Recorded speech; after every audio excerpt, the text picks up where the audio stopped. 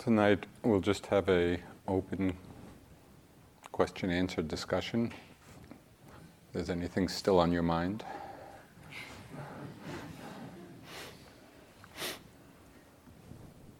What do you do about a mind that's just residing in so much calm that it doesn't really want to note that?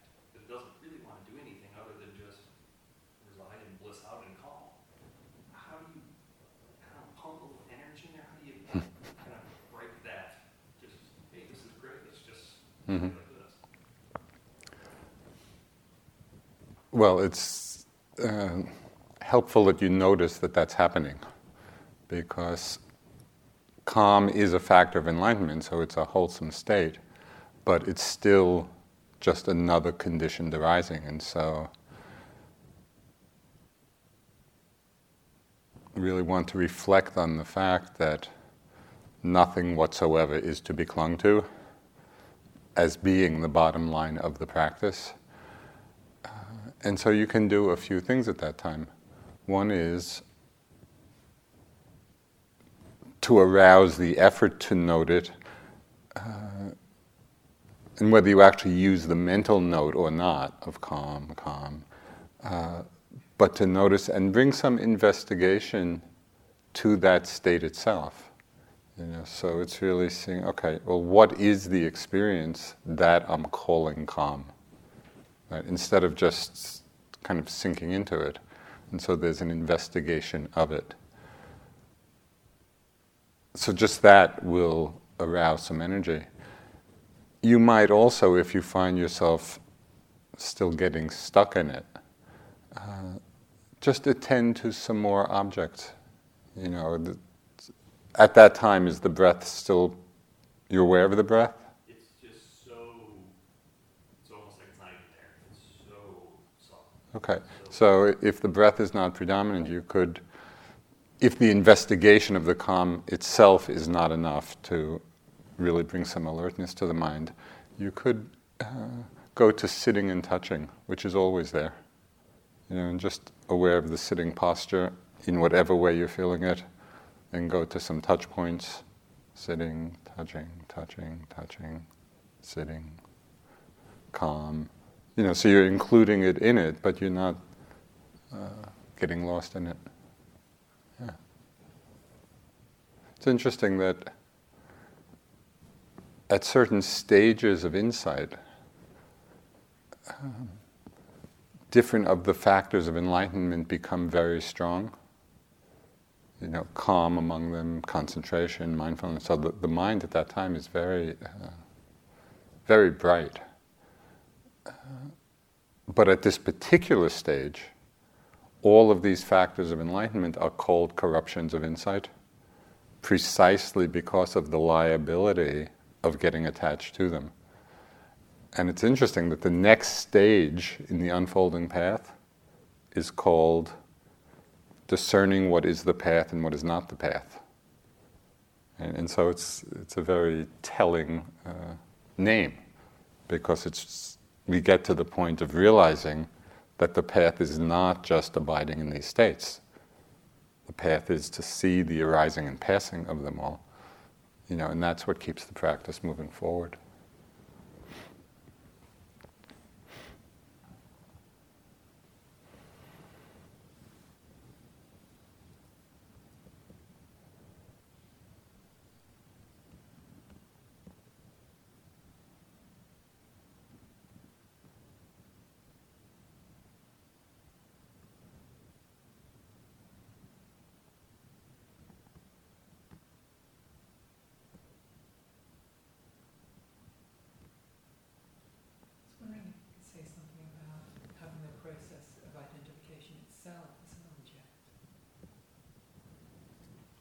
So the question is whether to say something about the process of identification itself as being the object. It can be, and it should be. And one way to do that, that I found really helpful, is to feel that to feel the contraction that takes place.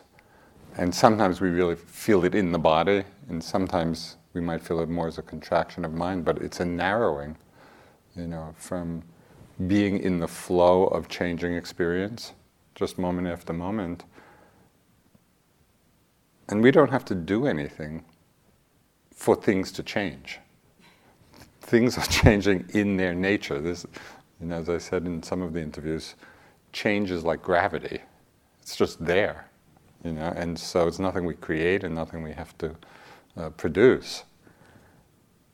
So often, when we're mindful and aware, we're just in the flow of changing phenomena. Whenever we're identified with anything, it can be identified lost in a thought, it can be identified with a reaction, of liking or disliking, it can be identified with a judgment, a comment, it can be so many things. As soon as we're identified with something that's arising, passing in the flow, you can feel that it's like a going along easeful. You can just feel the kind of clenching, clutching. And so to notice that, and to be aware of that, and often in the noticing of it, simply in the noticing of it, often there's the release. Sometimes we are aware of the identification just after it releases. We're not actually aware of it in the moment. But you've probably had the experience at times, and it can be with very subtle objects, but often I'll be sitting, and just feeling the breath. Just very simple, and everything. Mind feels calm and spacious and open. Just feeling the breath. And then all of a sudden, there'll be a sudden release of something I didn't even know I was holding. And it could be a slight wanting, or a holding to calm.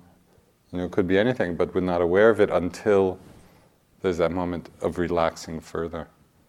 So it's good to notice that.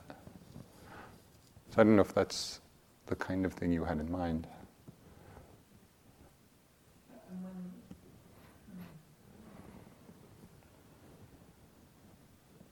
You spoke about this, the senses going along and flowing, the changing nature of things. So often for me, it seems that the observing itself, the identification is without knowing. Mm-hmm. Oh, that certainly can be the identification with knowing, and that's much more subtle, to see that. I think we've talked about, and I've probably mentioned it in the whole as well, it's, just back up a minute, the identification with the knowing, we can both see it and cut through that in a variety of ways. So one of the ways is something I've mentioned, that reframing in the passive voice of things being known. Because usually just the way we language things, it's in the active voice where there's a subject and an object. And so I'm knowing a sound, a sight, a thought. And so just in our language, which influences the way we experience things, we're continually positing a subject, an I. And so that's our frame. That's the conventional frame. By reframing it in the passive voice, which really changed my practice when I saw that. And I first did it, and was very obvious in the walking, because the movement of the step is just so clear. It's such a clear object. And then just to move, and reframing is just, the movement is being known. And it's quite miraculous, because there's nobody doing anything. It's like, there's no effort, it's completely spontaneous, it's totally exact, it's not a moment before, not a moment after. It's just being known. And reframing in that way begins to weaken this sense of an observer, because there's no subject in that. And then, as I've mentioned, you can explore even further. once you just get easeful in that. And you can go through the whole day. It becomes a very seamless, easeful way of moving through the day. Just moment after moment, a movement is being known, a sound is being known, a thought is being known. It's all just happening by itself. So when you just get comfortable with that framework, then you can stir things up a bit by asking the question, known by what? So then that really becomes an investigation of the nature of awareness. Okay, it's being known. We're not unconscious. Things are being known all the time. Known by what? And so this isn't a thought process. This isn't a philosophic discussion. It's like we are right in the experience of things being known. That's what's happening. And so when we ask that question, we're actually directing the attention to the experience. Known by what? There's nothing to find, and yet the knowing is there. And so you start playing, with just this mystery of awareness. So this is one way. But it's a slow, it's a gradual process because the conditioning of being the subject is so strong. But that reframing in language has really helped me. The other way that we begin to break the identification, which is very classic, is in the unfolding of insights. One of the insights, sort of toward the beginning of the path. This is not an advanced thing particularly, but there is the insight that in every moment there is knowing and an object. So there's an in-breath and a knowing, there's an out-breath and a knowing, there's a movement and a knowing. And moment after moment, there's this dual process happening. Knowing an object, knowing an object, knowing an object, knowing an object. And you can't separate them. So it's not like you can put the knowing over here and the object here. They're inseparable, but they can be distinguished. So just as an example of that, if you look at this, you see both color and form, right? So it's two different aspects. The form, the shape, is not the color. And the color is not the shape. But you can't separate the shape from the color, right? The form is a color, and the color is in a form. And so that just gives a sense of how something can be distinguishable but inseparable. And so that's how knowing an object is happening moment after moment. So this is... don't make this complicated, because this is just the simplicity of how we experience things, right? In any moment, there are these two things. And so this is simple. So it's just paying attention to that. And as we pay attention to it, we see more and more clearly the arising and passing of this knowing an object, knowing an object, knowing an object. This stage of insight, it also has an interesting name. It's called purification of view. Because when we really see this clearly, that all there is in Pali, is nama-rupa. There's no I, there's no mine.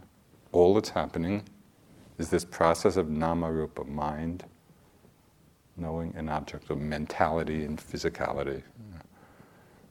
So when we see that, that also cuts through the identification. So it's all of this.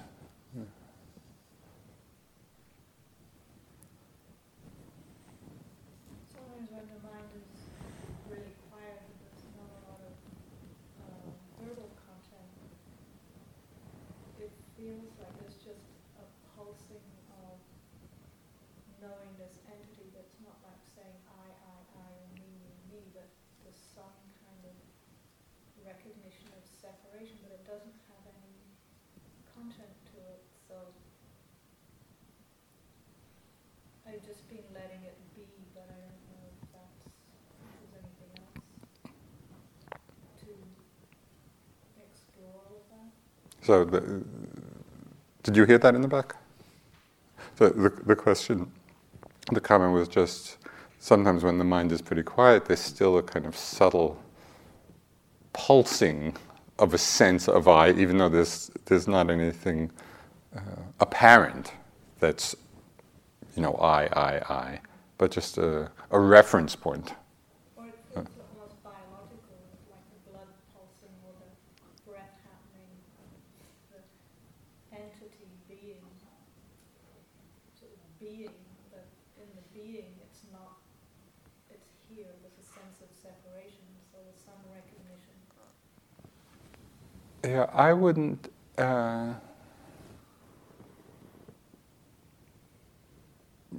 This is a little tricky because I think sometimes people have the idea that when we're free of the sense of self, kind of all boundaries disappear. And there's kind of just a merging into. I think even the Buddha, as he was walking down the road, and if an elephant was coming toward him, he'd probably step out of the way, or he'd beam the elephant, and the elephant would step out of the way. But one of them would step out of the way. And so, yeah, I would let go of that idea that the feeling of separation means necessarily, that there's the sense of I. There still might be the sense of I from other causes. Yeah.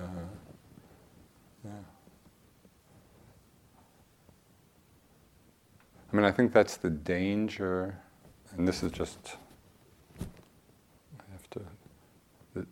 This is just my 2 cents. Okay. I think it's the danger of the term non-duality. When people hold non-duality up as sort of the goal, it can imply something like that. And there's one sutta which, I think it's a Mahayana sutta, and it's just a short one, which is this will just be a paraphrase, but I really liked it. Basically, the sutta said, letting go of duality, letting go of non-duality. Letting go of it all. And the Buddha utters his lion's roar. And I think that's an important, because I feel that sometimes in meditative circles, kind of there's a making something of non-duality, then with a lot of connotations and. So just to be with that experience. Yeah, which is just another experience, which is known. Yeah.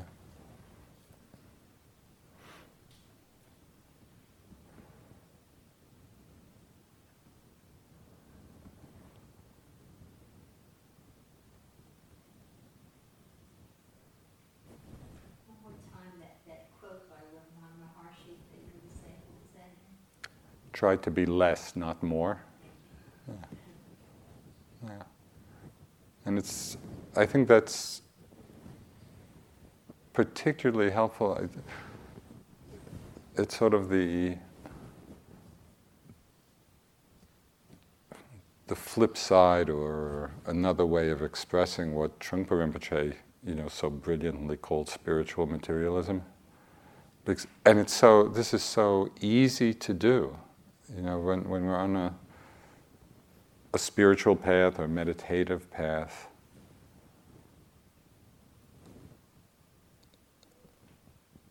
It's like often there's a giving up of what we think of as a grosser sense of self, but we're just recreating a sense of self with meditative experiences, and all kinds of things. People get this pride about whatever, different experiences. which really misses the point. Right? But it's very seductive. It's extremely seductive, which is why it's pointed out so often. And so that saying of Ramana Maharshi is just like a reminder. It's not trying to be more of anything. It's trying to be less. Less.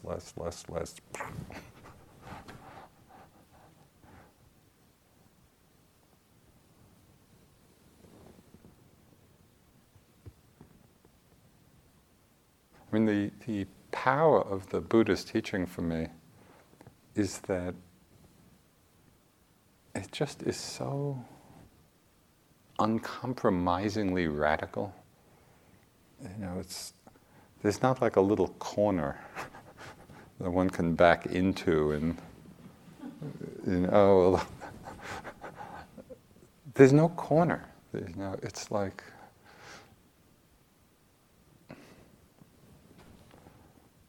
nothing is to be clung to. There's some wonderful lines from T.S. Eliot from the Four Quartets.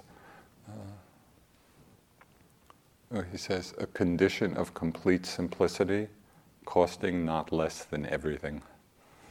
And all shall be well, all manner of things shall be well. And I love that, costing not less than everything. So there's not like some little place we can hold on to and say, yeah, this is me, a very refined place. It's like it's really letting go of that identification with everything, anything, and then the freedom of that. Because anything that we identified with, anything at all, is still just one of the aggregates, arising and passing. There's nothing stable, there's nothing reliable about it, even refined meditative states. It's still just conditioned phenomena. And so it's to really see it's letting go of identification,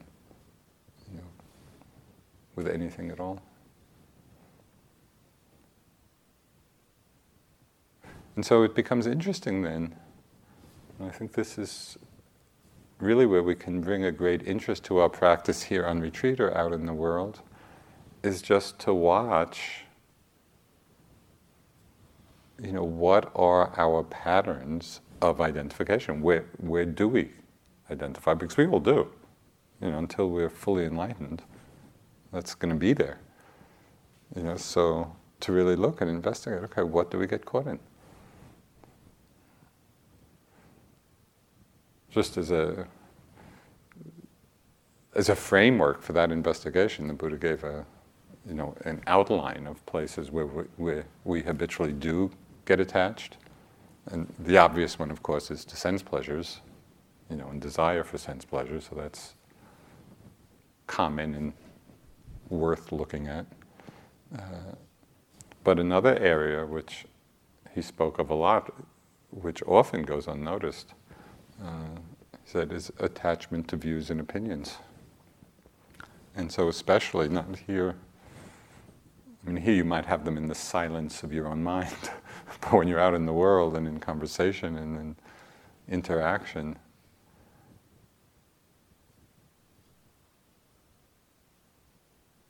a huge amount of suffering in the world, both globally, internationally, and in the just nature of our intimate relationships. So much of the suffering comes from attachment to viewpoints. To viewpoints. Yeah, and opinions. We see things a certain way, we have an opinion, we get very attached. The Zen master Bankai had a wonderful line. He said, "Don't side with yourself." But we're always siding with ourselves. So to really look at this, to bring that investigation in our lives to see, and often we can do it. We may forget to do it in the ordinary course of things, but one thing that can remind us to do it is when we get involved or we're in a situation of interpersonal suffering, interpersonal conflict. Just to take a look to see, okay, is at least part of this because I'm attached to my way of seeing things. So it's very freeing to look at that. The third attachment is that the Buddha talked of doesn't seem to be so relevant, in our culture. But he talked about attachment to rites and rituals, as being a vehicle for awakening. So I don't know, maybe some of you are, but you can just keep that in mind. And then the fourth attachment, of which we've talked a lot about, is the attachment to the view of self. So it's just, we can bring that framework and to look to see in our lives, where is the identification, where is the attachment? Because they come up a lot in the course of a day.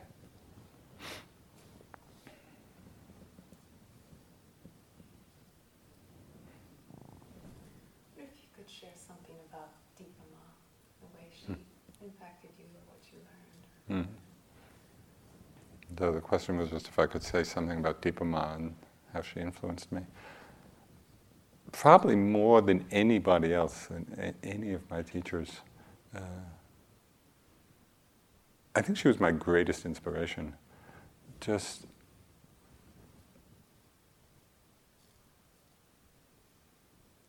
And I think it was a combination, both of the experience of the quality of her mind, because there was just it was like a vast emptiness suffused with metta. So it was great to be with her.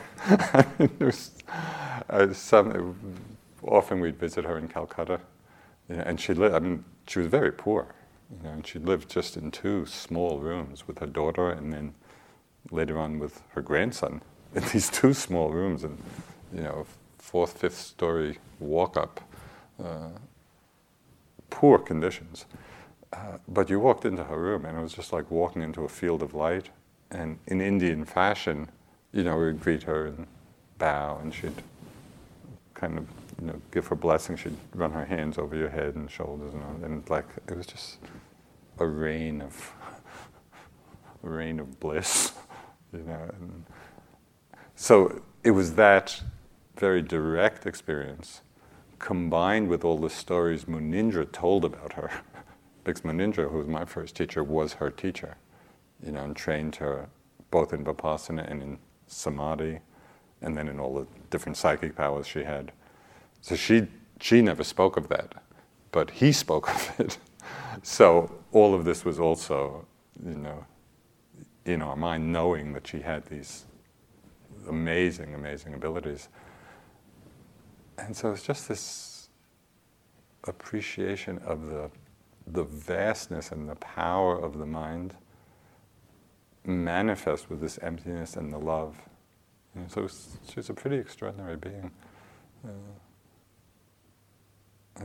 In the book on Deepa Ma, I think at the very end there's a picture of me in her. It's like I'm up here and she's down here, but her mind is a lot bigger than mine.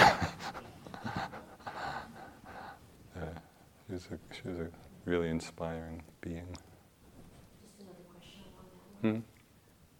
Munindra must have been a very special person also. There's nothing written about him. Actually, there's a book coming out on his life.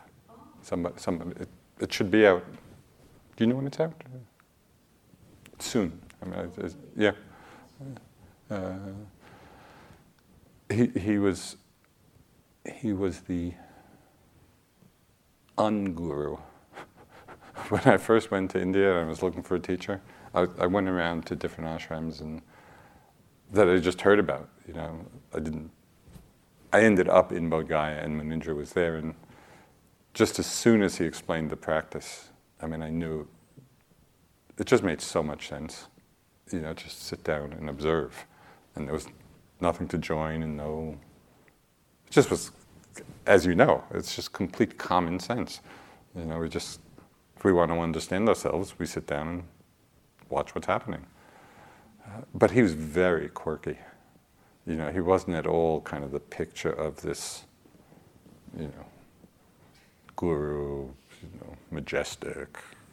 He was this little guy, very speedy. He'd be running around. He'd be bargaining in the bazaar for 5 cents worth of peanuts. And so one time, I was with him in the bazaar, and I said, "Munindra, what are you doing? You're hassling this poor peanut vendor." And he said, "The path of the Dharma is to be simple, not a simpleton."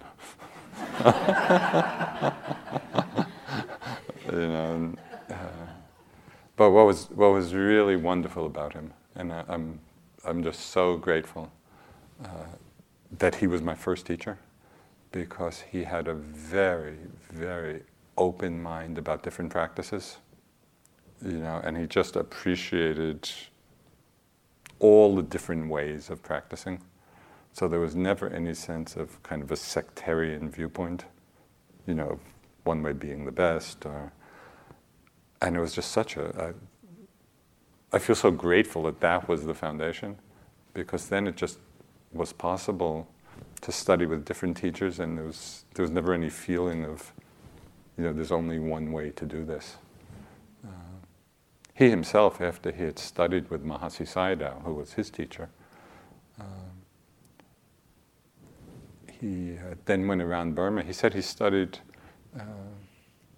some large number, 40 or 50 different techniques of Vipassana.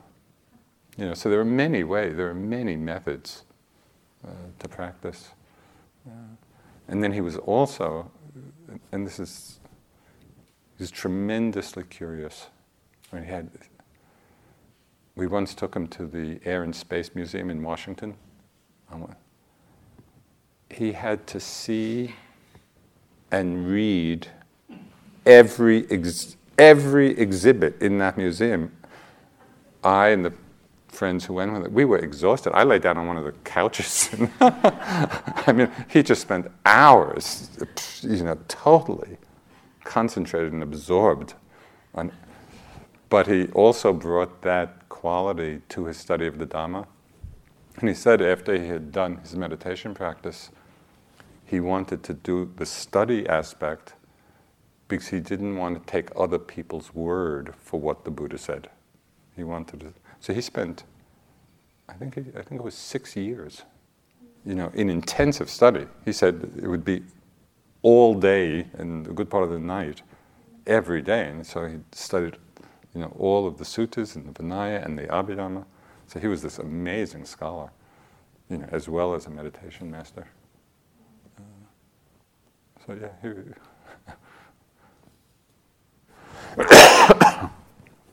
But very quirky.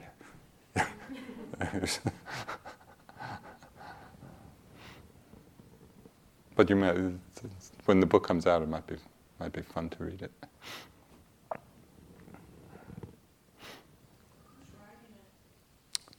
One of his students, her name is Mirka Knaster.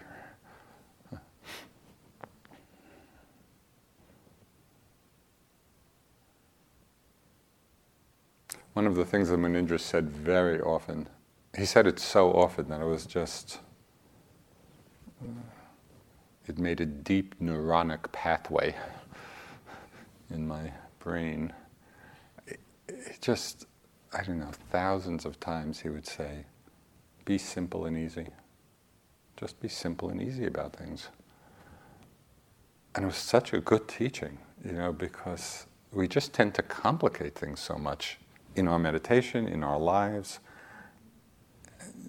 And he would just say, just be simple and easy. Take things as they come. Be aware of what's happening. And when we are simple and easy about things, our life becomes simple and easy. So I pass that on. It was really good advice. Because the practice is very simple.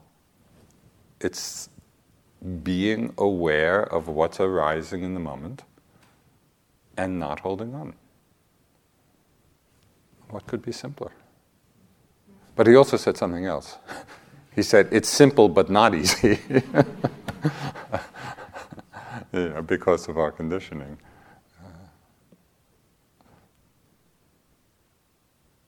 One of the little tools that I've used in the line of being simple and easy,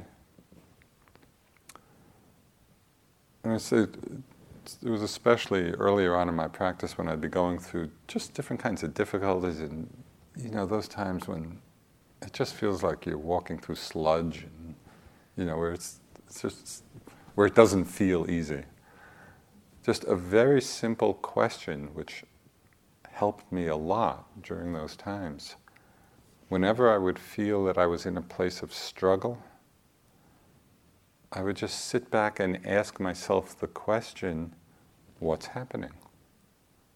Because what does struggle mean? Struggle means that something is arising that we're not accepting. Because if we were accepting it, we wouldn't be struggling.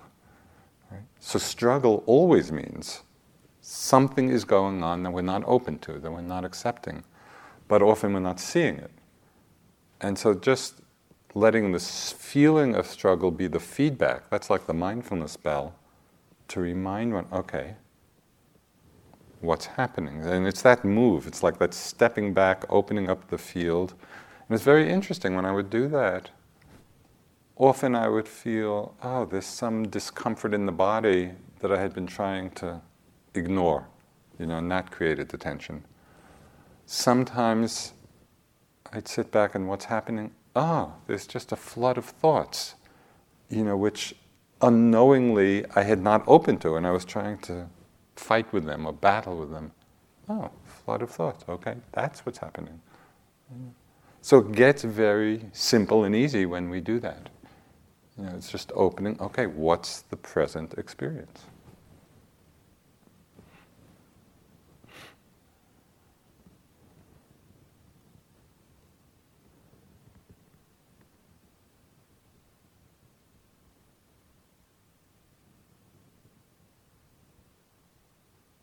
Something else that's, I think, helpful to remember about this unfolding journey is that the path is not like a straight line going up to Nibbana. It's more like a sine curve. There are lots of ups and downs, but the slope of the curve is going up. Right?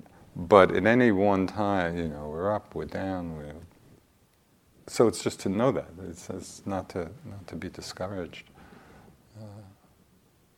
I had an experience of that in the physical world one time. I was on the island of Kauai in Hawaii, and there's a hike. It's called the Nepali Coast. Beautiful hike along the coast. It's an 11-mile walk into a remote valley, and the hike is just up and down, and on top you have this expansive view, of the coastline and the ocean and the cliffs, and it's beautiful. And then you go down, and you're kind of in a dark, dank kind of rainforest, and it's kind of very closed in. And then you go up, and the view, and then down, and there's 11 miles of this, so it's quite a arduous hike. So even though there are all these ups and downs, all the time it's going forward. But if we're focused just, great view, all closed in, we can forget that there's actually movement happening. There's an unfolding path here. So it's just helpful to keep that in mind so one doesn't get either judgmental or reactive, and it's just to be with it, however it is.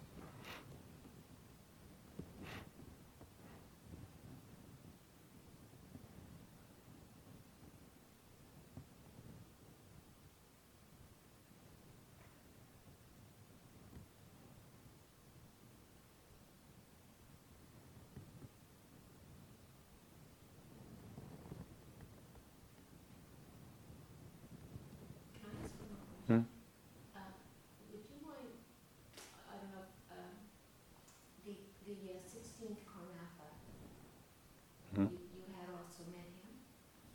I did meet him. And he impressed you? He did. I think he impressed everybody.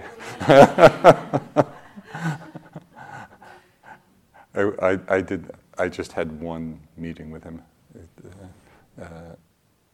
just wondered what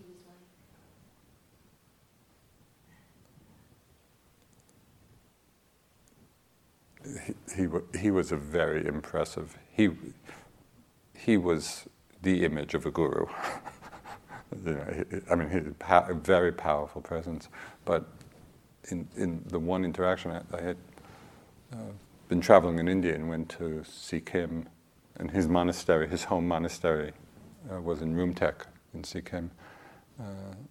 He actually visited IMS once, yeah.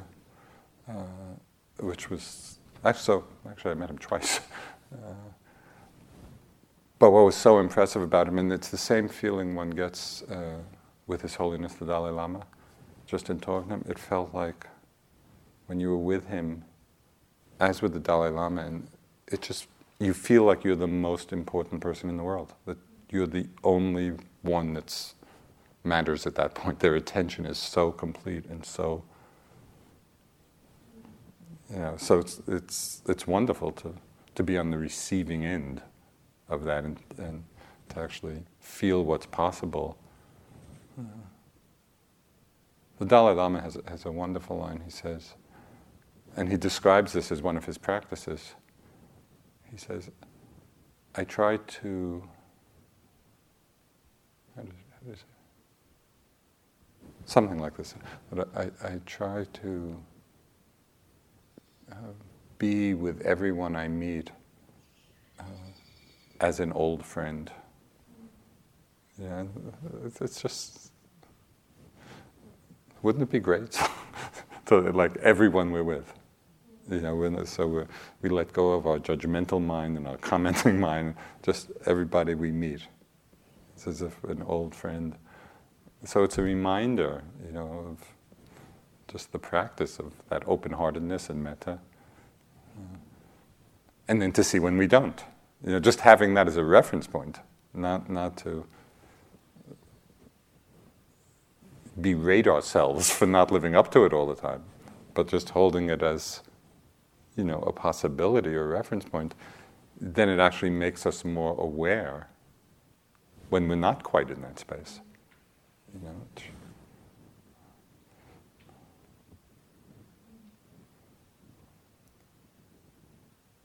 I mean, the beauty of the Dharma, as you all know, it's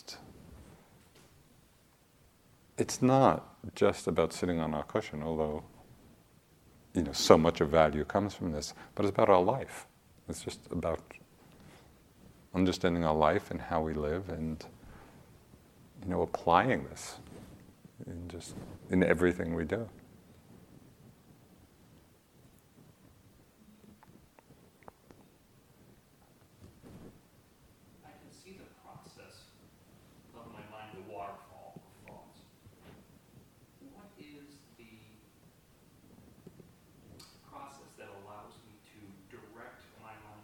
Say these words that make sense, as opposed to just a bunch of jumbled stuff coming out. How does the mind function so that it can do things, as opposed to just, just a monkey mind? Or how does that work?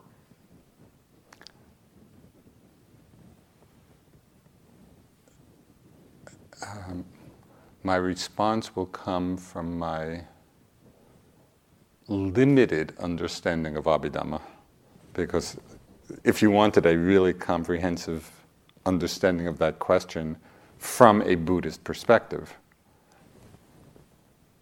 the Abhidhamma explains it in huge detail. So this is just kind of a sliver of that. That it's the mental factor of intention or volition. In Pali it's cetana, which is a crucial factor of mind. It's a common factor, which means it's arising in every moment.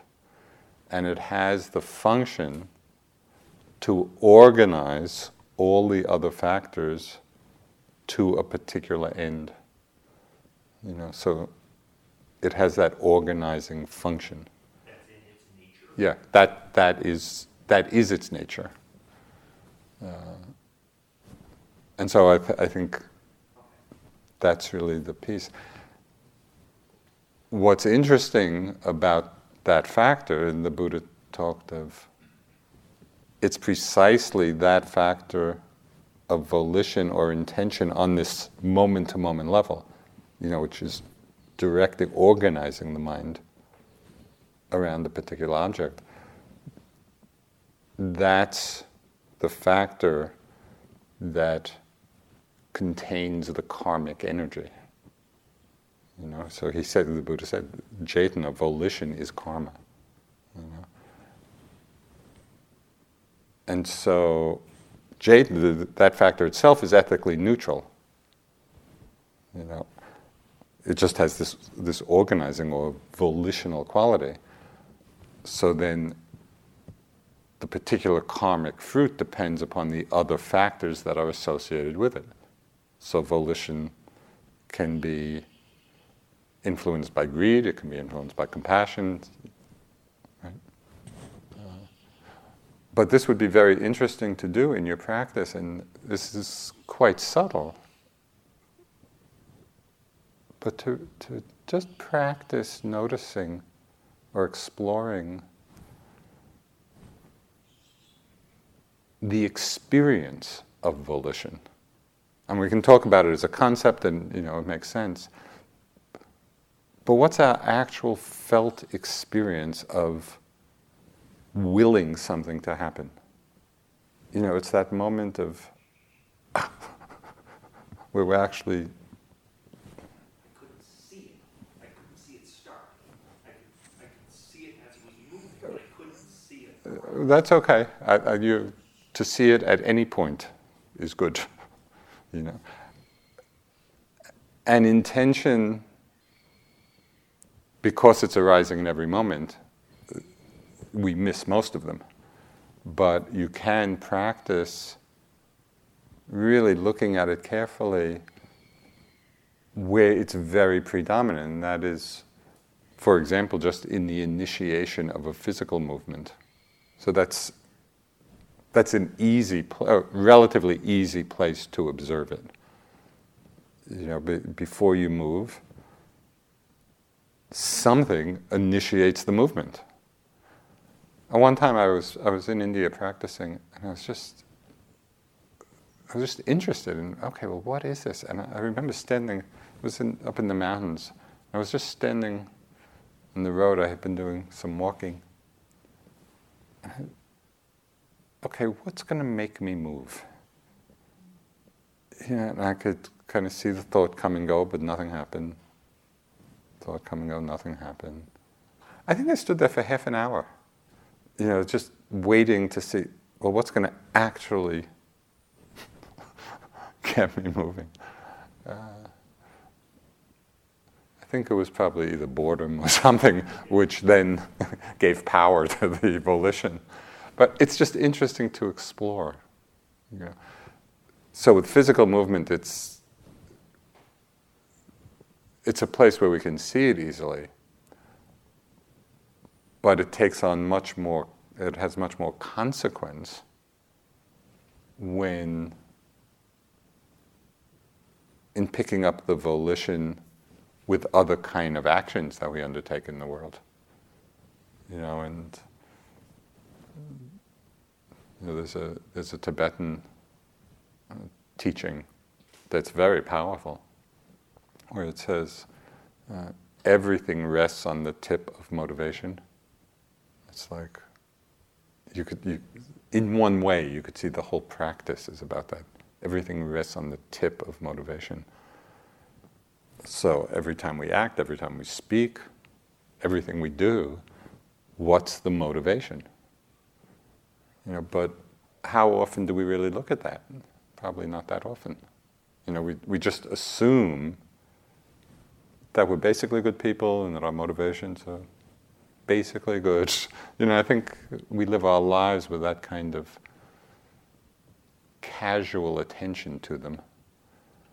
But one of the things I'm sure you've seen in your practice here, and we can see a lot in our lives, is that most of us anyway are not saints. There's plenty of stuff in there that's not wholesome, that's motivated by greed or aversion, or delusion. And so to take an interest in that, it's not a question of self-judgment. This is just how we all are, and the practice is a process of purification, but that process happens through seeing this. And so it's tremendously powerful just to train the mind, to habituate the mind, to at least begin looking at the motivations before we act, before we speak.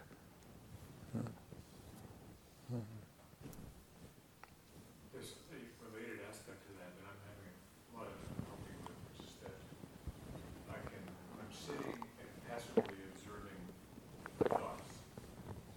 thoughts going by, views, opinions, and whatnot, I say, oh, I can see there really isn't a me in there. There's a view in there, there's opinions, preferences.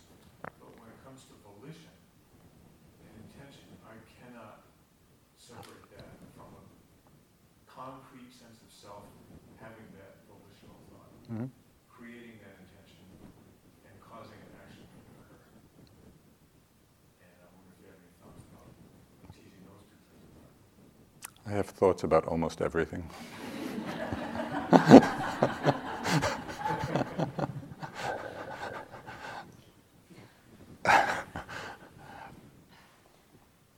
I think one begins to get a sense of the conditioned, selfless nature of volition when you can begin to see what conditions that particular volition. Just as an example, I mean, it's very simple.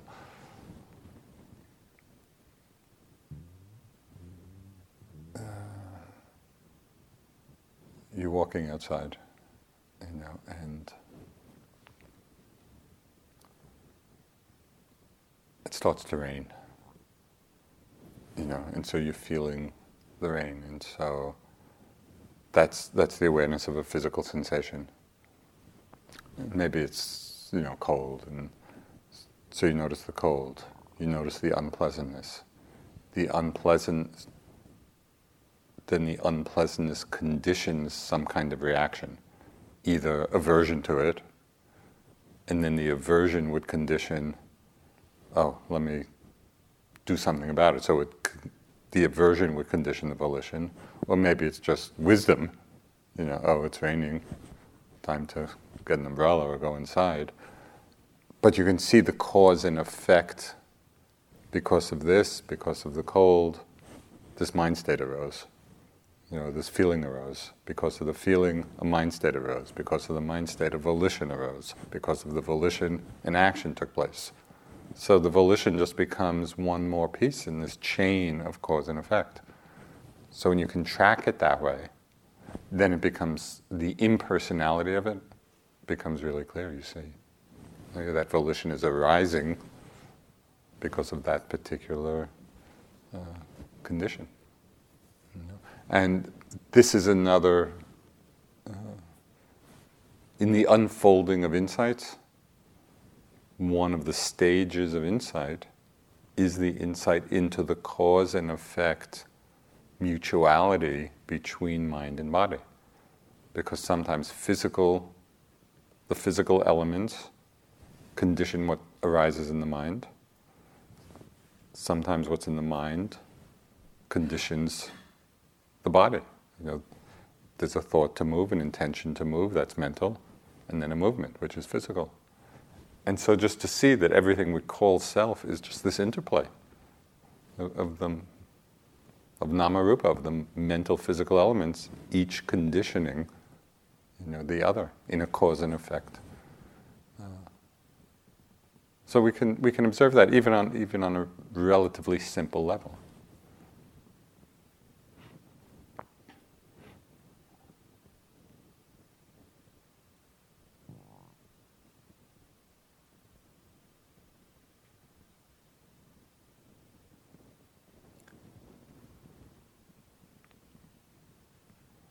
guess I'll just end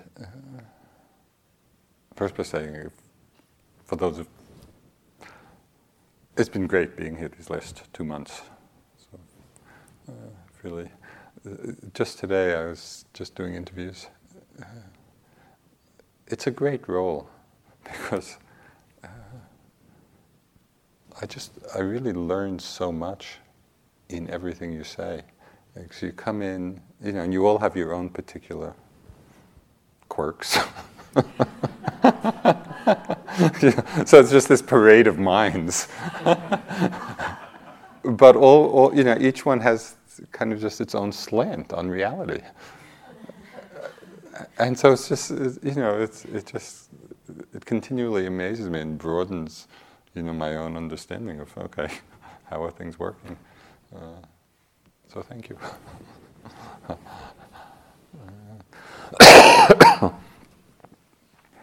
And kind of just a closing note.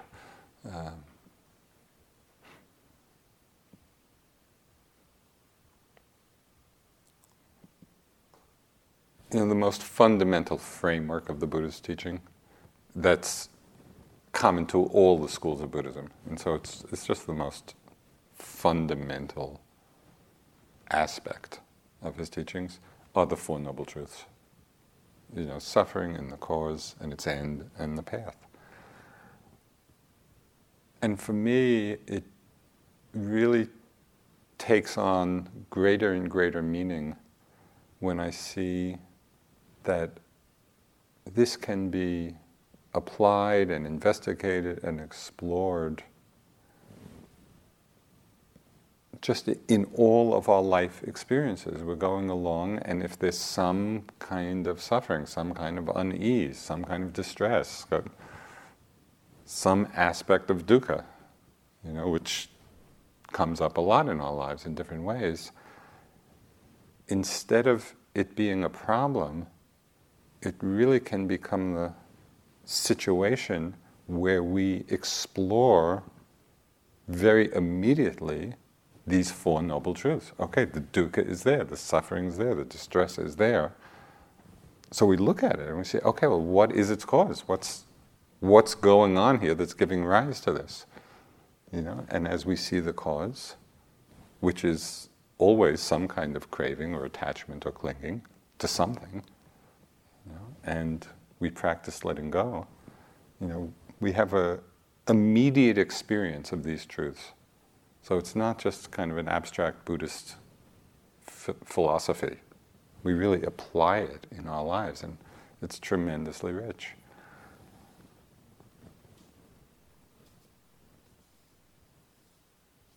And at some point, this is really more for people who will be leaving.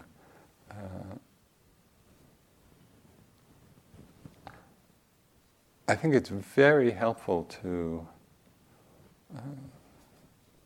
explore and study and go into some detail into the Eightfold Path, because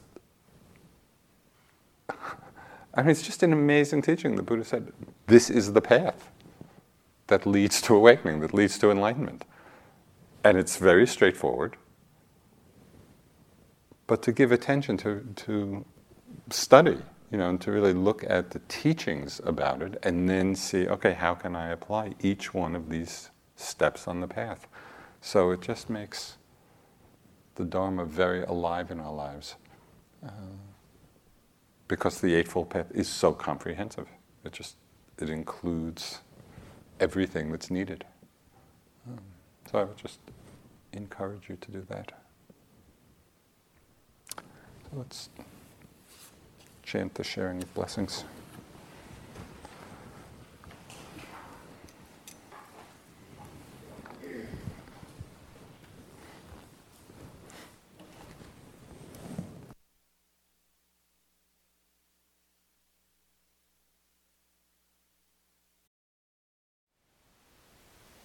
Thank you for listening. To learn how you can support the teachers and Dharma Seed, please visit dharmaseed.org/donate.